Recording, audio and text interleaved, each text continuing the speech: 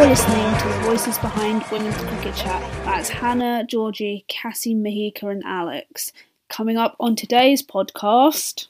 Hello and welcome to this episode of Women's Cricket Chat with me, Georgie and Alex, and we are delighted to be joined by the one and only wonderful Georgia Redmayne, accompanied by boot on leg, not cast, which is an exciting thing. So you can wear a boot, she can shower her leg, do not worry, listeners. Georgia, welcome to the podcast. Thank you so much for joining us. We like to think we can entertain your recovery a little bit and keep you occupied for an hour or so. Thanks, Georgie and Alex. Thanks for having me on. Yeah, it's very exciting. A very slow recovery ahead, but hopefully it'll be very rewarding along the way with this Achilles tendon that's just been repaired. How are you, firstly? And then can you talk us through a little bit about, what actually happened? Because as a doctor yourself, I imagine there was probably some self-diagnosis going on behind the stumps. And what has the recovery been like so far? How long ago was it now? So we're recording this on the 20th of December. Yeah, so I did it in the Big Bash semi-final, whatever it's called now, the qualifier or something. They've all got weird fancy names, but against the Strikers. Yeah, I took a catch behind the stumps, got Deandra Dotton out, was very excited because she'd just been whacking a few sixes all over the park. Jumped a few centimetres off the ground, took off to celebrate and thought someone had thrown a ball into my legs. So, yeah, what you're saying about the self-diagnosing, it's funny. In the moment, I remember just looking back straight away. You're just like, what just happened? I honestly felt someone had pegged a ball into my leg and I'm like, no, this doesn't make sense. I've just caught the ball. It can't be that. And then I was like, maybe Dotton's run around and whacked me with a bat behind my leg. I'm like, surely not. And I'm like, no, she's in front of me. She can't have done that. I look up to the sky. I'm like, maybe there's hail. It's funny how your mind just comes up with weird solutions to why you feel something. And then I think after I kind of realized that someone from the crowd hadn't thrown a ball at me either, I think I had the realization that it was my Achilles and just lay down on the ground in despair for a few moments, I think. But yeah, like I was saying to you before we started recording, just that I think it was just bizarre that I didn't really feel the pain so much. So, I'm pretty stubborn at the best of times. So I was trying my best to stay on the field. I thought I could keep going. I think it was the adrenaline of a Big Bash semi-final out there. I was doing a few kind of keeping movements. I'm like, no, I'm fine. Eventually our physio convinced me we'll just go off the field for a couple of overs and examine it. Because I think initially the doctor who came out said he thought it was like a calf injury. Yeah, probably deep down it probably felt more like an Achilles. And yeah, examining it off the field in the physio room, it was pretty obviously an Achilles rupture. So yeah, I think that's probably when the pain started, once I realized how much time I'd have off and that I'd miss the rest of the home season. So that hurt more than the injury itself, I think. And you've been in hospital, you've had surgery, but all back home watching Netflix and watching the Australian season as it hits full flow, I guess. Yeah, I had surgery. I think I did on a Thursday night and then got in to see the specialist on the Monday. It's the annoying thing, you got to wait the weekend. I'm like, if you're ever going to, break a bone or rupture an Achilles, need surgery, do it on a Monday. So then you have the whole week to get it sorted. You don't have to wait over the weekend. So yeah, I had surgery on the Tuesday evening. So yeah, today, as of recording, it's exactly 3 weeks post-op, which is very exciting. Yeah, the first 2 weeks is pretty hard because, very strict instructions. I couldn't do any exercise whatsoever, even upper body stuff, because they didn't want extra blood flow and things into the cast. So yeah, there was a lot of TV watched, and luckily the test matches have started here in Australia, and now the WNCL competition's back restarted. So yeah, I've been watching a lot of cricket and trying to not get too much FOMO. But yeah, our Queensland Fire team start again tomorrow, so I'm very excited to watch that. And you were saying before this that you're going to be, trying to get involved somehow and just taking stats from home from watching the game to feel like you're part of it. Do you sort of FaceTime the team as well? Yeah, I keep in contact with the girls, obviously. They travelled over yesterday, and I think that was probably when it hit that I wouldn't be able to join them, and it was a bit sad. But yeah, I think I found it's the first year where I've ever missed a game because of an injury, and I'd had the 2 weeks of a hamstring rehab before I did my Achilles in Big Bash. So yeah, I found I'm pretty hard at the best of times on the sidelines, even just after getting out or waiting to bat. I'm pretty restless. So when I can't contribute on the field, I probably get a bit agitated and try to find any way to keep myself entertained and try to feel like I'm contributing to the group. So yeah, I did a bit of the fielding stats for the coaches during that Big Bash period. So yeah, I've offered my services again. So yeah, that'll definitely keep me engaged in the game on the sideline. So yeah, I'll see how I go. You often get a bit of feedback from the players if they like or dislike some of the points that you're awarding out. But yeah, I could cop some abuse if they're unhappy. But yeah, no, it should be good fun. And yeah, I'll be watching every ball anyway. So it's nice to feel like I can help out. And obviously, Achilles and ACL injuries are such a hot topic of late, especially in women's sport, particularly women's football. I think there's a stat somewhere that says 8 of the 10 Ballon d'Or nominees have all got Achilles or some form of ACL injury. Like, what can sports people like yourselves, what measures can they take to prevent it? And how long does it take to recover from an injury like this? Yeah, it's interesting stat. Yeah, like it's funny. Like I feel in cricket we probably don't have too much Achilles tendon stuff. There's been definitely lots of ACL injuries floating around. Unfortunately, yeah, Sophie Molyneux had one during the Big Bash ACL. So yeah, Achilles. I only know of one other cricketer kind of in Australia who did it, and that was Ange Reeks a couple of years ago.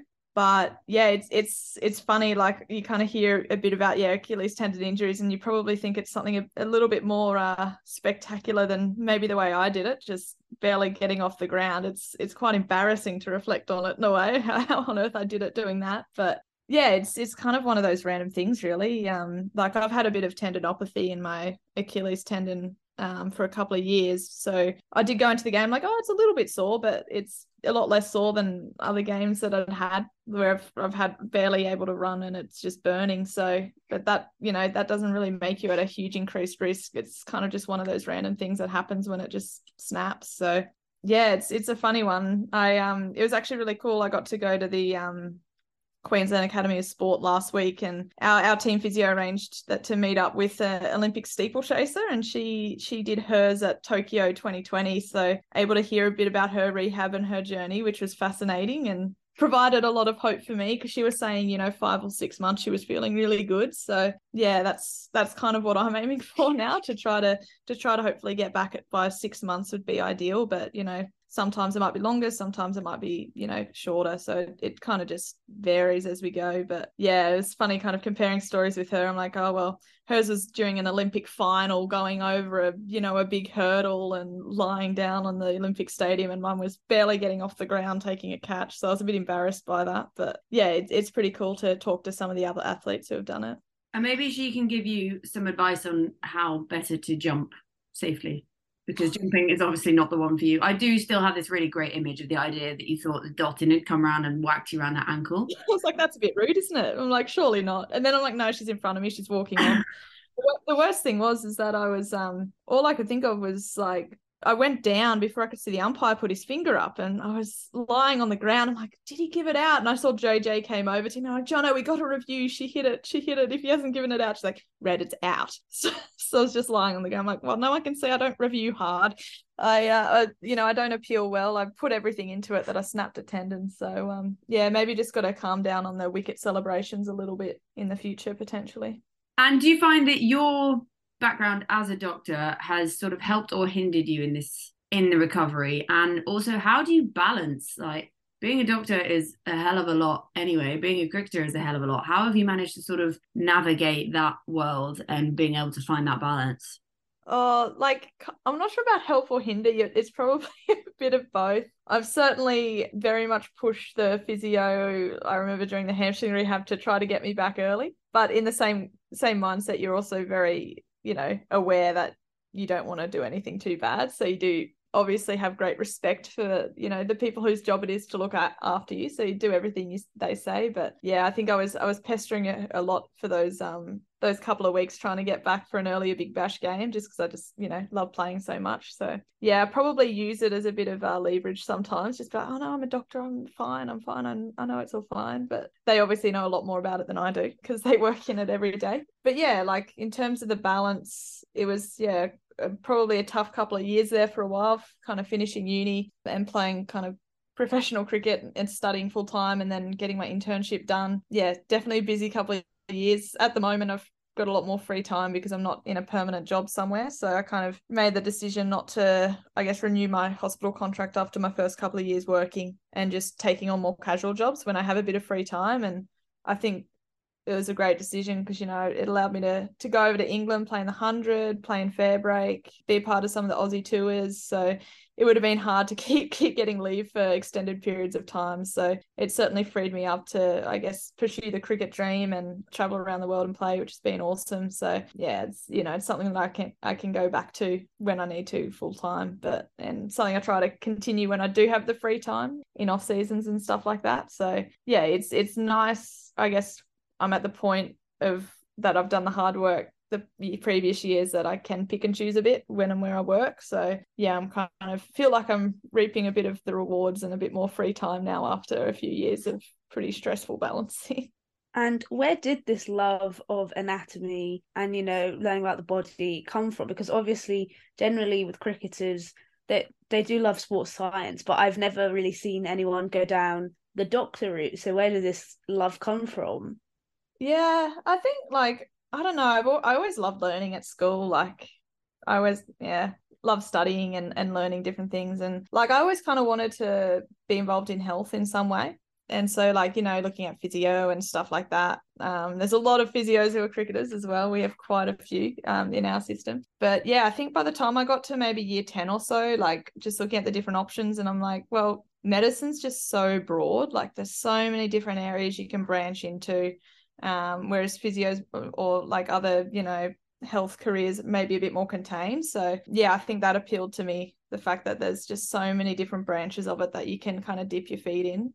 So there's so many options open to you. And I was probably also very competitive being a sports person growing up. And I think the challenge of getting into medicine drew me in as well. So yeah, I think kind of going through the process of getting into uni and just having like, I just really enjoyed all the, you know, different, I guess, branches of medicine that you get to learn. So yeah, it was a lot to take on. It was 6 years full-time study, but at that point, like when I decided to do it, I wasn't considering a career as a cricketer at all. Like it's kind of funny how life turns out in a way. I think people who'd maybe mentioned it to me, I'd laugh in their face if they suggested I'd be playing professional cricket. But yeah, it's kind of funny how, you know, opportunities come up at the right time. And I think when I did get the chance to play, it was about halfway through my uni degree, playing the Big Bash and get a taste of that.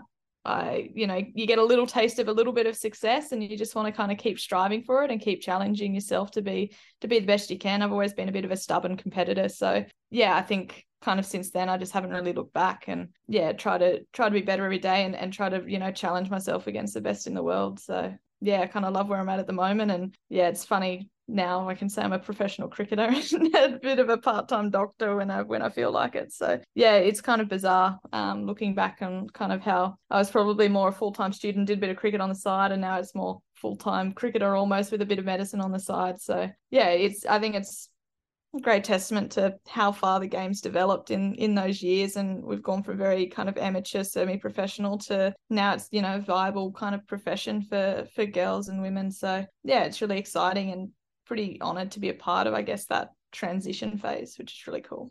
And what was it like to get that first call up for the Women's Big Bash? Because obviously it's become such a big thing now, but it has, like you say, developed over the years. But for you, it must have been, like you say, so exciting to get that call up. So how did that come about? And you're sort of like, you know, you're studying your uni thing, and then suddenly it's like, all right, we want you to join what is going to grow into one of the biggest women's franchises in the world. Yeah, so like my first 3 years at uni, I was contracted in like the New South Wales Breakers squad, but like in my head, it was just, you know, a couple of grand of cash on the side whilst I'm a uni student. Like, how good's this? I just need to turn up for training a couple of times a week. I'm a reserve, so I'll never have to play anyway, unless there's, you know, finger injuries or something. But yeah, it was probably my third year of uni. Like I was kind of getting a bit competitive and wanting to break into the team at that point. And yeah, missed out on a contract that first season of Big Bash. And I think it was probably then that I realized like, oh, I actually do really want to play in this and challenge myself. So yeah, when I got the opportunity the following season down in Hobart, I remember Julia Price gave me a call. And at that point I was like, oh, you know, I'm putting in all this work but not really getting any opportunities where I was in Sydney. So yeah, like to kind of get a call and be like, oh, we want you to come open the batting and wicket keep. And I was like, oh, okay, this is pretty cool, out of the blue. Never met you before, but this is fantastic. And, I can make it work this year with uni, which is, I think that was the best thing. I think just the timings for me, the year that I got offered that spot, I was just doing a research project all year. So it wasn't really full-time study at all. It was a really cruisy year. So yeah, to get that opportunity, it's kind of one of those turning points, I think, when, you start playing and you're like, oh, you know what, I really love this and I'll do whatever it takes to make it work for the next couple of years of uni, even though it's going to be a lot harder. So yeah, it was fantastic to kind of be a part of the Big Bash, and that was the second season, and we did really well that season down in Hobart, making the semi-finals. And I remember our last couple of games was when overlapped a bit with the start of uni, so I was going in for a couple of days and then flying out for a few days and flying back in and being like, oh sorry, we've got to go for finals. And so like that was really cool. And I was lucky at uni. Had really good people around me, and I was studying at a rural kind of clinical school at a hospital in a smallish regional centre, so everyone kind of knew everyone, so they knew I wasn't trying to cheat the system. I was legitimately playing cricket. I wasn't just slacking off. So you're not just hungover. Like, I'm always hungover on a Thursday and and then I'm flying across the country. Yeah. Cricket again. So no, it's really cool, like, to know that they kind of helped me through it, and we kind of worked out ways to make sure I got the attendance I required and all of that. So I think I was pretty fortunate to have people help me through it. And obviously, having been a part of the Big Bash since the second season to now, what are some of the changes and developments you've seen from the beginning of your time in the Big Bash to now? We're talking growth of the game, crowds, because we asked Gemma Barsby this and she was kind of like, oh yeah, like back in the day 3,000 was like epic, and now it's like probably what, 5 to 10 times that. Like it's funny, like I remember, because can't remember how many years it was, maybe 5 or 6, I think it was 5 years. They still had like double headers and things, or maybe it's 4 years, I can't remember. And now we're kind of standalone, so I feel like sometimes the scheduling's really annoying. Like we'll play a Wednesday 11 a.m. game like at a random ground and be like, well, no one's going to come and watch this, it's not even school holidays. But then other times you get to play in prime time on TV at night, and it's like amazing atmosphere in the crowd, and you get prime time coverage on the television. So like I feel like it's a bit different going from double headers, which I think works really well in the 100 comp in England, to now doing the standalone. I think it's definitely helped our TV ratings, but sometimes the attendance figures are down a bit. But it's an interesting question. I definitely think, the standard obviously gets better and better, and I think just the amount of domestic players the quality and depth in domestic players, I think, has definitely grown over those years. Like it's funny, kind of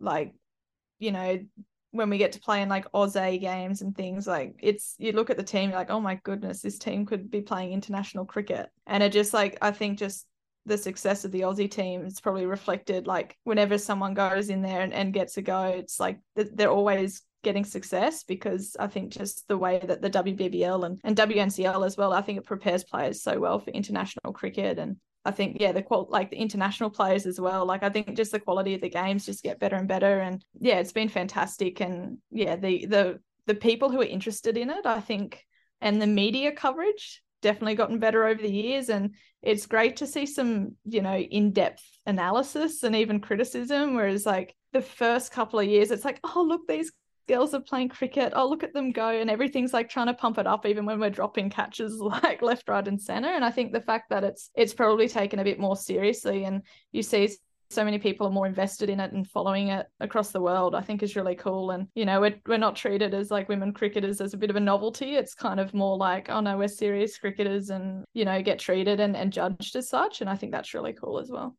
Yeah, and I think that's where Australia have been so far ahead of everyone, and why they are literally, like, I would say the Australian women's cricket team are the best team of any gender in any sport in the world, because they're just indomitable. Like, lost for the first time in 2022 the other day, and it's the end of December. Like, just insane. Yeah, in a super over. So that's like not even the actual game anyway. Ask anyone who watched the men's 2019 World Cup. Well, if you ask a New Zealand person or an English person, it might be a bit different. But what is it that's just been so amazing about Australian cricket is that they brought in these contracts early, and like, how has it been to be part of that and sort of leading the way in women's cricket and realizing, we are setting the precedent for the world here, and you just keep bringing these players, and something like the Big Bash has obviously been so important, but like these youngsters that are coming through, and I look at them like, God, I'm so old. They are so good. What's it been like to be part of that development in Australia and sort of part of the, the contracts that came in so much earlier than the rest of the world? And what's it like to be part of the side that are reaping the rewards of all that input? Yeah, I think it's been like 5 or 6. I think it was 2017. There was a new MOU come out with Cricket Australia and the ACA, and at that point everyone was on contracts, maybe like $7,000. You might get $10,000 for Big Bash or something like that. So yeah, I think with that MOU, it changed that everyone with their WNCL contracts were given, well, plus Big Bash, you would be a professional wage, and it wasn't a great one at that point, but like it was still, certainly a decent amount that you don't have to work 3 jobs on the side and then try to play at the same time. So it was a huge game changer. And I think like for young girls coming through, well, it's kind of a double-edged sword really, like because a lot of us had been studying and working and then doing cricket on the side, and a lot of these girls could just go straight into cricket, which sometimes means that they miss out on maybe having a bit more balance with study or work. But like the fact that they can have that choice, I think is really cool. And we're always really well supported to do study or pursue careers at the same time. And that's something that I've been really grateful for. I remember when I first moved up to Queensland to play up here, I was starting my work and like obviously was getting paid, a full-time contract for cricket, but they're like, you're a doctor, you've got to do that job too. So to have that understanding and know that you can still get like the training in, maybe it's just at different hours. So I think the flexibility that I was afforded with that was great. And yeah, kind of obviously would change between pre-season and actual playing season. I'd obviously be at cricket a lot more, but I think the fact that we have that option is really cool. But the professional contracts have been great. The fact that we can dedicate so much more time to playing. I think and training as well, but like the fact we probably train more than we're paid to at the moment. So it'll be really exciting. I think the next couple of months they're negotiating a new MOU, so I think it'll only go even better. We're looking at next year, so that's really exciting. I was going to say, like, I think with the next MOU that comes up, it'll be really exciting to see where it goes in the future as well, because just on that pathway to professionalism. So yeah, it's a really exciting time here in Australia. I think when that will come through in the next couple of months, hopefully. And we know that this Australian team has been so dominant for such a long time. Like we've seen it. We saw that amazing final at the MCG in front of record-breaking crowd. What was it like for you to break into that squad? Because there's making national squads, and then there's making the Australian women's cricket national squad, and that is like next level amazing. Yeah, it's really special. Like obviously it's been a bit of a dream of mine for a long time, and like I kind of probably given up on the dream a few times along the way. As you said, it was always really hard to break into, and I think when you kind of get into that mindset of not thinking about it, then you start performing really well, and then you start thinking about it again, obviously. So it's kind of a vicious cycle at times. But yeah, it was really exciting. I remember getting the call when I was over in the UK for the 100 last year. So I remember it was 2 a.m. or something. I got a message from the selector just saying like, "Oh, hey, you're free to chat." And I was like, can we wait a few hours? I love it. I had this idea of you being like in a bar in Cardiff as well, just like on the 100, just like, I'm just in walkabout. If only. We were very restricted by COVID rules back then. So I remember lying in my little hotel room at the Voco St David's at Cardiff Bay. But yeah, I remember being so tired. I think I want to be awake for this phone call. So I think I'm like, oh, can I call you back in a few hours? I wake up. I probably shouldn't have just replied, but he would have seen that I'd read the message, so I didn't want to seem like I was rejecting him. So I was like, I called him back the next morning, and I was just told that I was in the squad for that India series that was coming up that September. So yeah, kind of couldn't believe it. It was very exciting, and to kind of be involved in a squad that's been so successful, being in and around that group was really cool. And got to travel with the World Cup as well, which was a amazing experience over in New Zealand. So that'll be something that I remember for a while. It was probably pretty obvious very early on that the COVID substitutes wouldn't be required for the teams, because they stopped testing everyone. So kind of relaxed into a bit of a holiday mode, and obviously just helping the team wherever I could off the field. So yeah, that was a pretty cool experience, and the girls obviously came out with the win there, which was really nice to be a part of. At the end of last year, Australia was still quite strict with their COVID protocols. I just remember seeing Stuart Broad give everyone a daily update about his yogurts in the hotel. So what was it like kind of going from Australia to New Zealand, where obviously it's a lot more relaxed? Like we've heard when the England women toured last year, or at the beginning of this year even, like it's very chill, like they could go out for coffees. So what was it kind of like for you? Yeah, it was like, it's funny, like Australia, New Zealand, like when it was during that time of kind of COVID, it was really hard to get in there.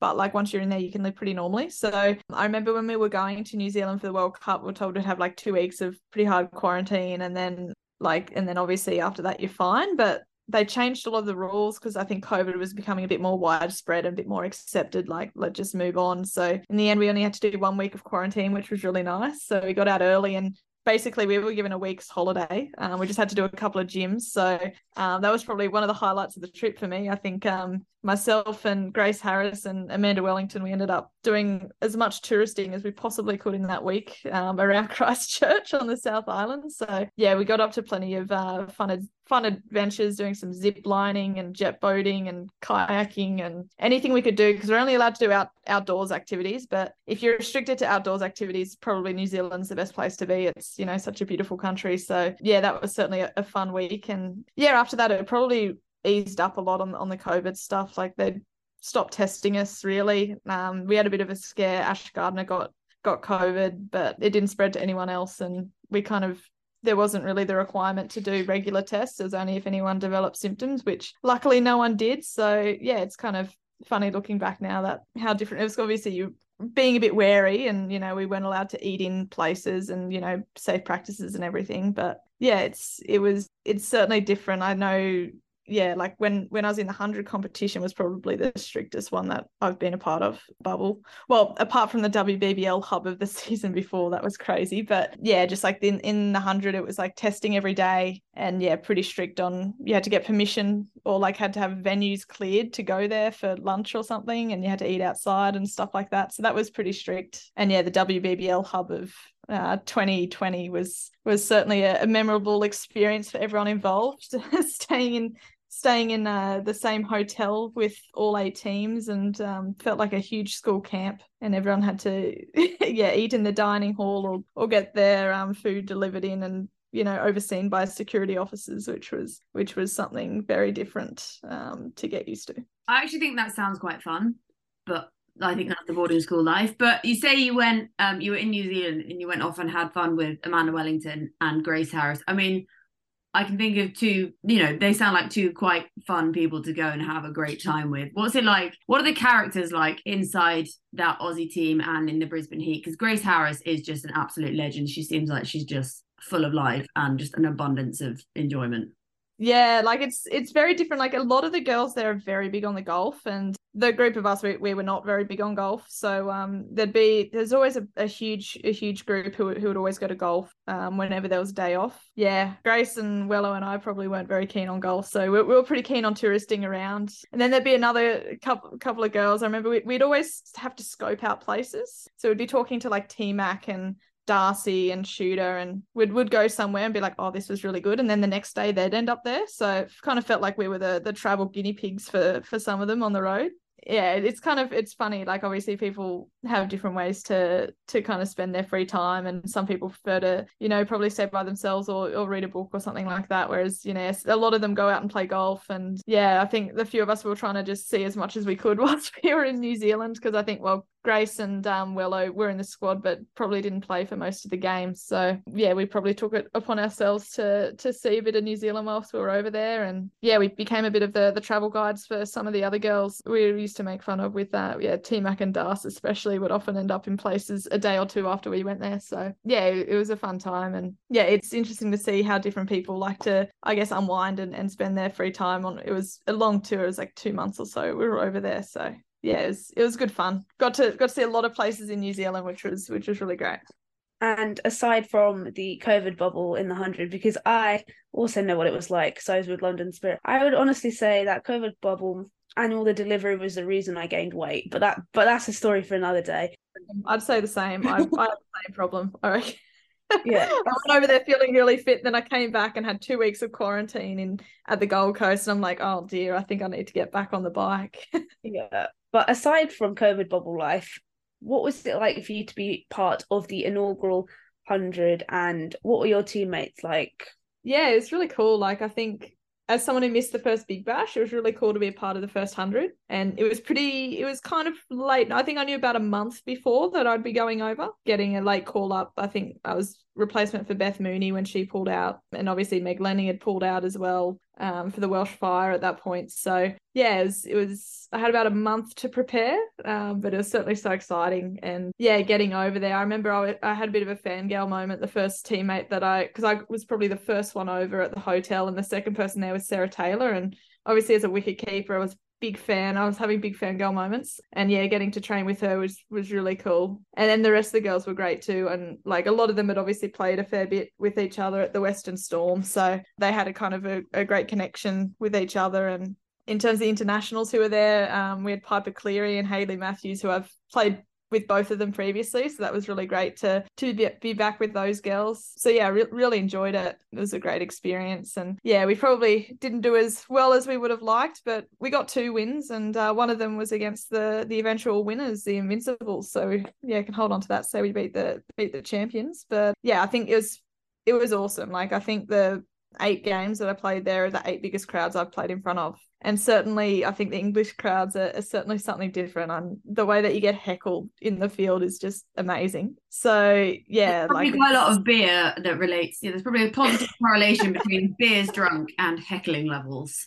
Yeah, but like, it's something that we're not really used to back home as much. So that was, yeah, it's definitely something to embrace when you misfield a ball and you get heckled by the home crowd. So yeah, it was a lot of fun. And yeah, playing at, the biggest grounds in the country was incredible. I didn't get to play at Lord's, unfortunately, but got to play at like the Oval and Edgbaston and some of the other, just like, it was just amazing, the atmosphere there, and something that I'll always remember. And yeah, definitely probably the highlight of the tournament for me, just the way that they did the double headers and the crowds and the atmosphere.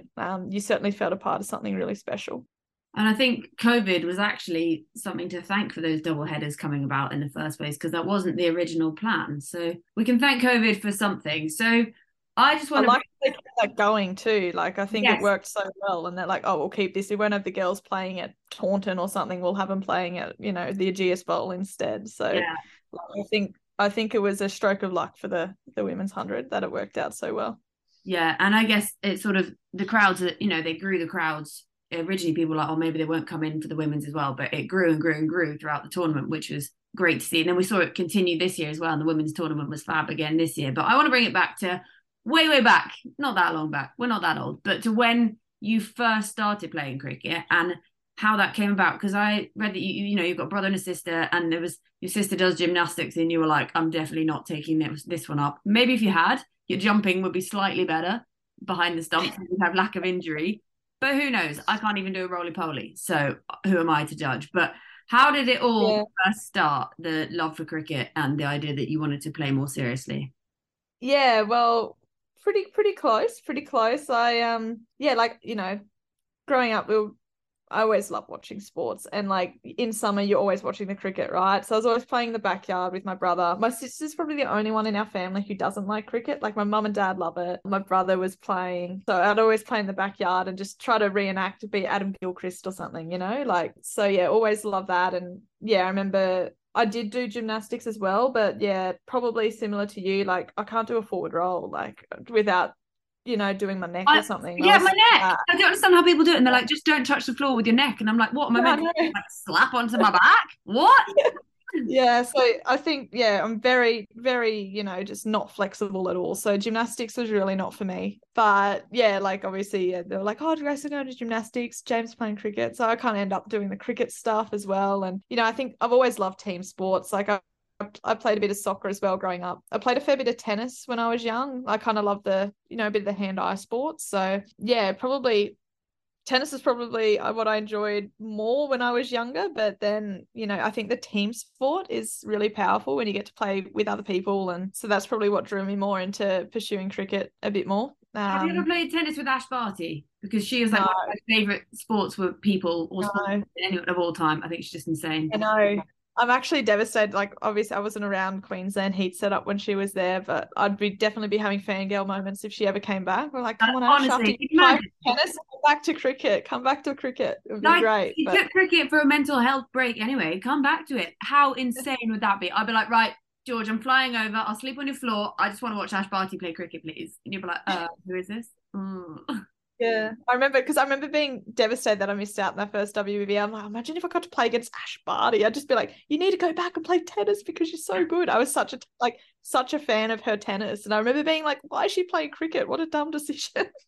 But obviously it was great for her, and she loved it, and came back and won like pretty much every Grand Slam and achieved everything she needs to. So yeah, She she's could pretty honestly, incredible. she could join like the World Golf Tour as well now. She's one of those people, Yeah. I think she's writing children's books as well. Like, she's got everything. Married now. Oh, Tick, stop tick. it. Yeah, and you Yeah. want to hate them and you can't, and that's the most annoying part. Oh, just be a horrible person.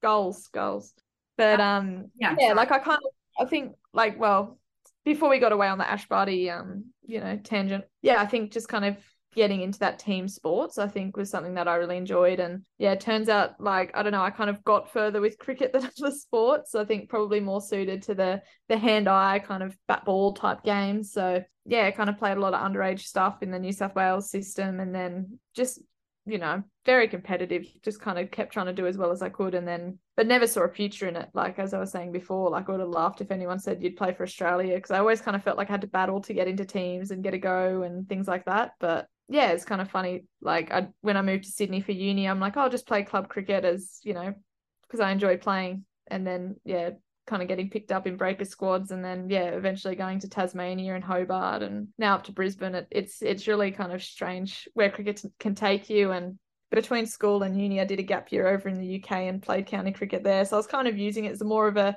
way to see the world and travel around for a while. And yeah, it's funny how now it's a profession in a way. So it's interesting how it's developed from probably more a pastime and a nice little avenue to go overseas, and now it's taking up most of my life. And I'm trying to rehab this injury as fast as I can so I can get back out on the field. And growing up, did you have any role models that you looked up to, be it female, male? Obviously, Adam Gilchrist, absolute icon of wicket keeping. Yeah, well, Adam, he grew up in a town next to mine as well, so he was the obvious choice of hero for me, and kind of I was probably the perfect age to be watching him, absolutely smash them around at the international level. It was, yeah, always my idol growing up. I know his dad Stan really well. He did a bit of coaching with me, so yeah, always idolized Adam, and as like the local boy who went and achieved such great stuff. So yeah, he was definitely my hero. I also love Mike Hussey as well. Was always one of my favorites. But yeah, it's funny, like, because kind of growing up there wasn't too much women's cricket on TV, and if it was like once a season maybe. So yeah, like, probably most of my idols growing up were men's cricketers. But yeah, as I mentioned before, I think once I started watching female cricket, being the wicket keeper, I loved watching Sarah Taylor play and behind the stumps. So yeah, she was probably one that I looked up to a lot in the women's game, especially. And also, I read that you also played men's second grade cricket alongside your dad. What was that like? Yeah, it's funny because I often have, the father-son, teams or weekends. And yeah, I remember, I think I was 16 or so, and I was playing junior cricket with the boys, but then in the afternoon on the Saturday, there'd be the men's cricket. So yeah, I was playing second grade and my dad was there. So yeah, it's kind of a cute little father-daughter moment playing cricket together. I remember once, probably the most terrified I've been batting was when we were playing the Byron Bay team, and there was this boy there, and he was the quickest bowler I think I can ever remember facing. And we're on a dodgy little synthetic wicket as well, which was a bit of a shame because I don't think Byron Bay had a turf wicket. And I just remember shutting my eyes when I was facing the ball, and my dad was batting up the other end, and he had no intention whatsoever of getting me off strike. So I had to stay facing this quick bowler, and I did not enjoy it whatsoever. He was meanwhile facing some nice little off spinner at the other end, and just decided not to take the single. So yeah, I was stuck fearing for my life at the other end. But yeah, it was really nice playing with him. I remember, yeah, I didn't last too long in that team. I remember breaking my finger, wicket keeping, I think, to the men. And yeah, so I had a bit of time off after that. And then once I kind of finished school, I went and played in Sydney. But yeah, it was definitely a season or two where I'd get a few games in with Dad, which was really nice whilst he was still playing. Was that a really awkward car ride home after that? And you were like, why weren't you running singles? I think I was just so traumatized. I didn't want to talk. No, It was silent, fine. sort of grey, like I I don't don't know. know any danger of getting me off strike. I think I ended up getting out, but I wasn't actually watching the ball. I was too busy trying to flinch and close my eyes as the ball was coming down at me, I think. But no, it was fine. I can't really remember much else from that game apart from shutting my eyes as I was hitting the ball, which is not advice I would give to anyone at home listening. It's toughened you up nicely, and it helped develop you into the cricketer you are today. The cricketer that won the Betty Wilson Young Cricketer Award of the Year, Young Cricketer of the Year Award in 2017-18. What was it like to win that? Because you're among some like pretty big names who've also won it. Yeah, it's incredible. I remember like when I first got I can't remember if it was like an email or something, but like an invitation to the Alan Border Medal night. I was like, oh, okay, this is pretty cool. And I remember going there and you have to go into the waiting room and mingle and stuff. And I'm like looking around at everyone in the room. And I'm like, I think I'm the only person here who's never played for Australia. And I was like so starstruck by everyone there. It was quite bizarre in a way. And then, I think I got, presented by, Michael Slater was there. And it was incredible getting that award. It was really nice. And, it's probably really good company. I think the other girls who've won that award have gone on and done some really great stuff. So, it's something I'm pretty proud of. And what was it like, after that? Did you feel that there was any kind of pressure to, go on and do like the most enormous things really quickly? Was it like, oh God, there's this big spotlight on me now. I am this young person. I've got to perform. Did that sort of affect you in any way? Oh, not really. Like I didn't actually feel too young at the time.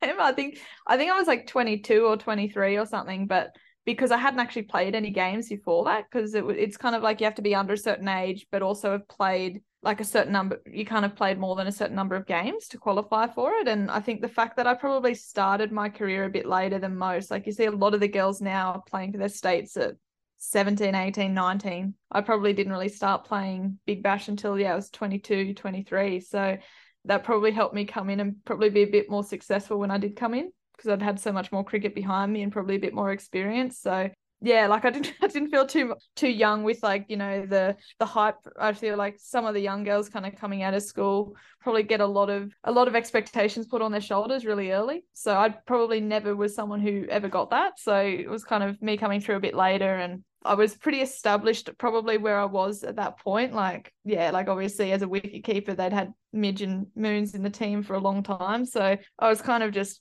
knew where I was at that point.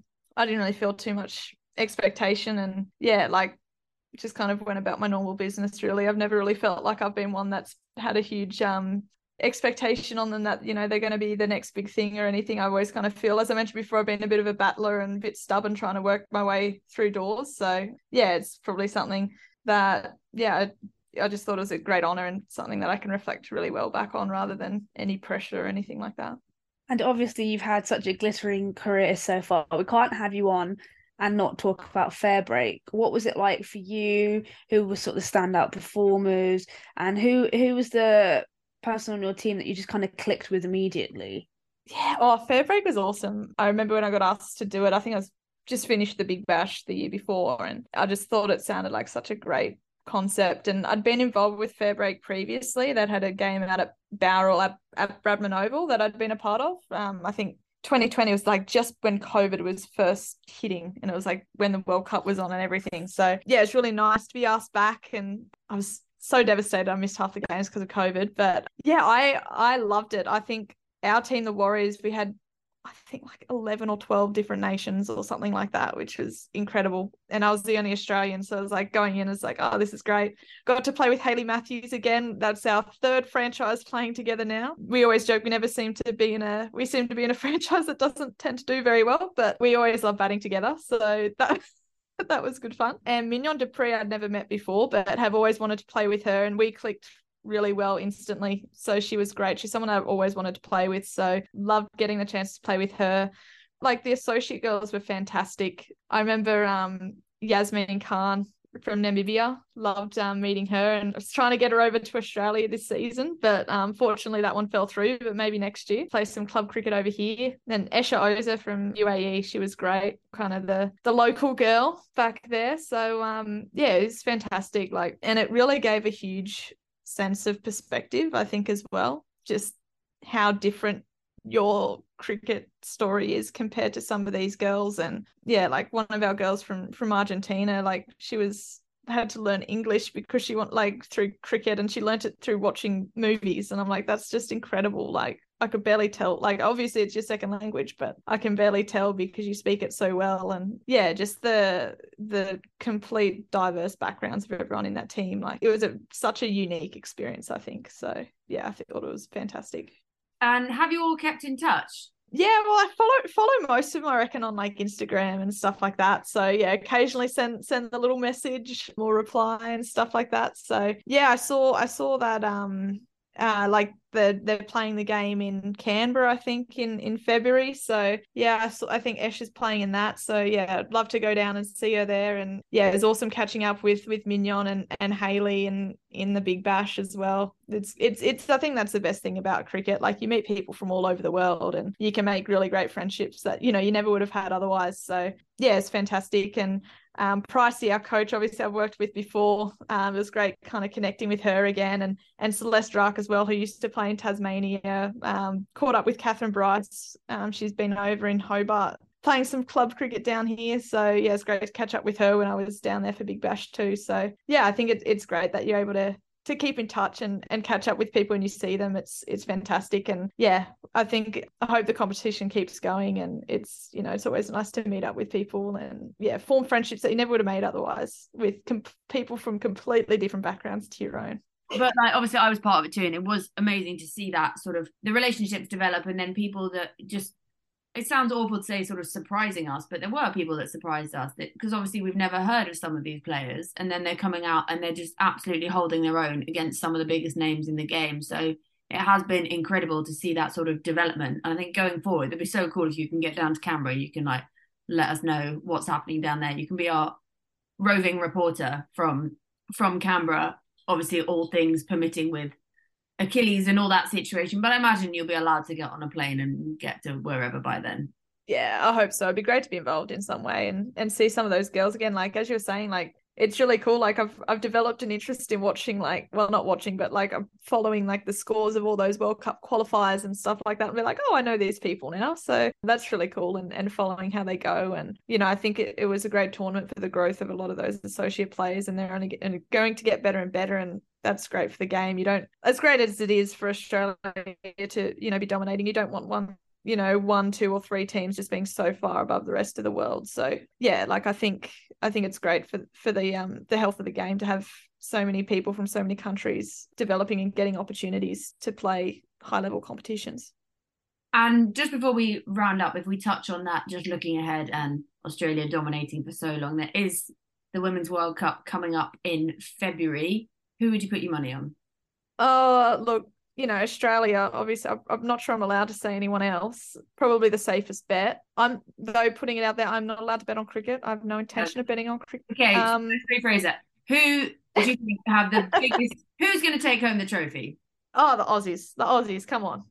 They're going to win. But yeah, I think India and England both looking very good. And yeah, I love watching all the, like I follow all the other international games. England obviously going very well in the West Indies at the moment. So I think kind of a new little phase of their their team. They've got a few new girls in, and they've been doing really well. So yeah, it's really great to see the other teams, how they're kind of building towards the World Cup too. So yeah, I think India, England, both looking really good. I think any team can upset any team on the day really. So yeah, it's by no means a certainty that the Aussies are going to win, but I'd definitely say they're going as favourites given their history. So yeah, it'd be great to see where it goes. I'd love to see New Zealand go well. They're a team that I always enjoy watching play. So yeah, it'll be great to watch. Great tournament to watch. I'm not sure what the hours are going to be like here for spectating, but I'm sure I'll probably be up at some point watching the games and cheering on our girls, and especially the Queenslanders in there. I'll always love to support them. So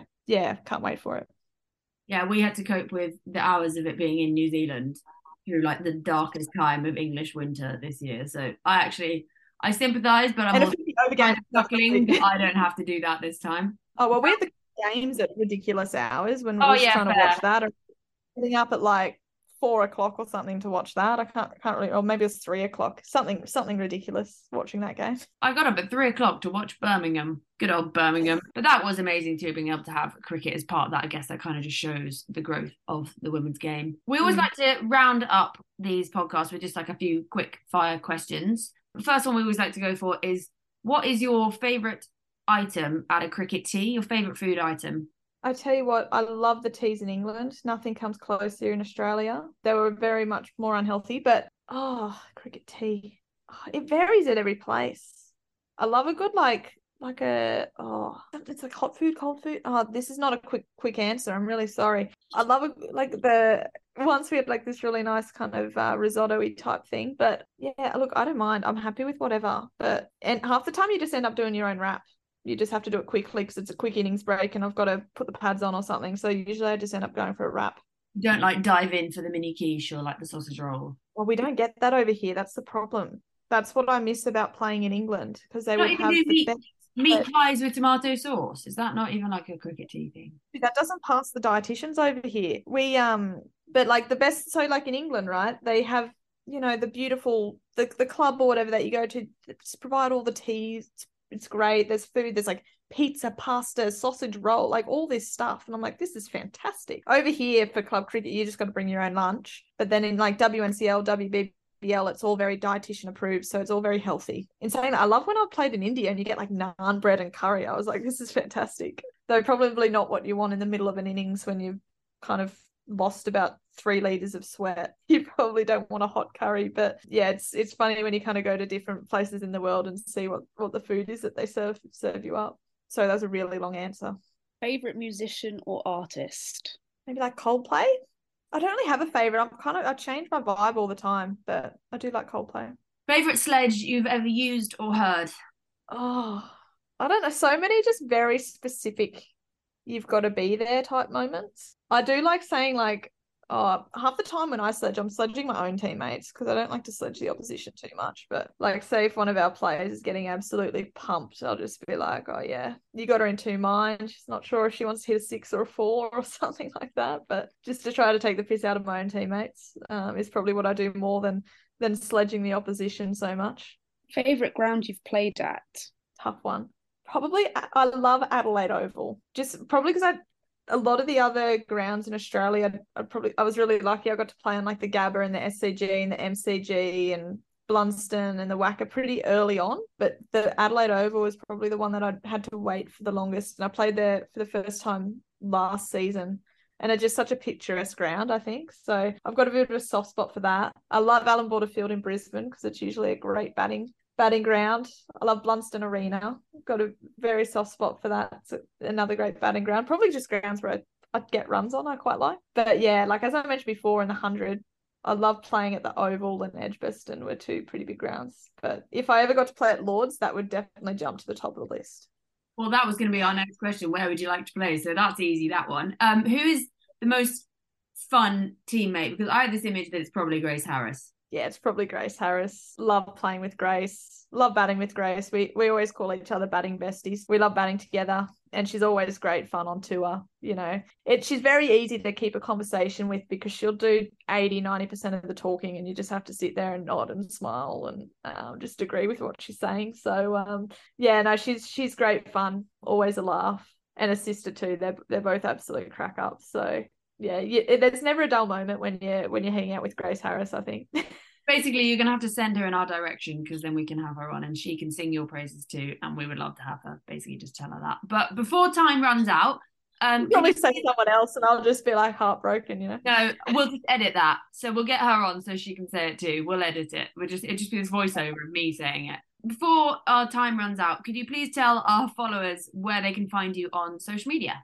Yeah, so look, I've just got Instagram. I don't have Twitter. So Instagram is Redmayne8 is my Instagram handle. Is that what you call it? Yeah. Hopefully some good content there that people will enjoy. Love that. And well, all our followers can go there and see what is going on with all your recovery, rehab, and as you build towards the rest of your career. So, Georgia Redmayne, thank you so much for joining us today on Women's Cricket Chat. It's been absolute fab, and we wish you all the best in your recovery. No worries. Thanks so much for having me. And to all our listeners, if you want to keep up to date with everything that we're doing, you can follow us on Twitter at WCricketChat, on Instagram at Women's Cricket Chat, and if you want to give us a like on Facebook, we are Women's Cricket Chat. If you'd like to give our personal Twitters a follow, then it's at Hannity1194, at Georgia Heath27, at Cassie Coombs98, at Mehika Barshni, and I'm at Alex Jane Pereira. This has been Women's Cricket Chat. Tune in next time.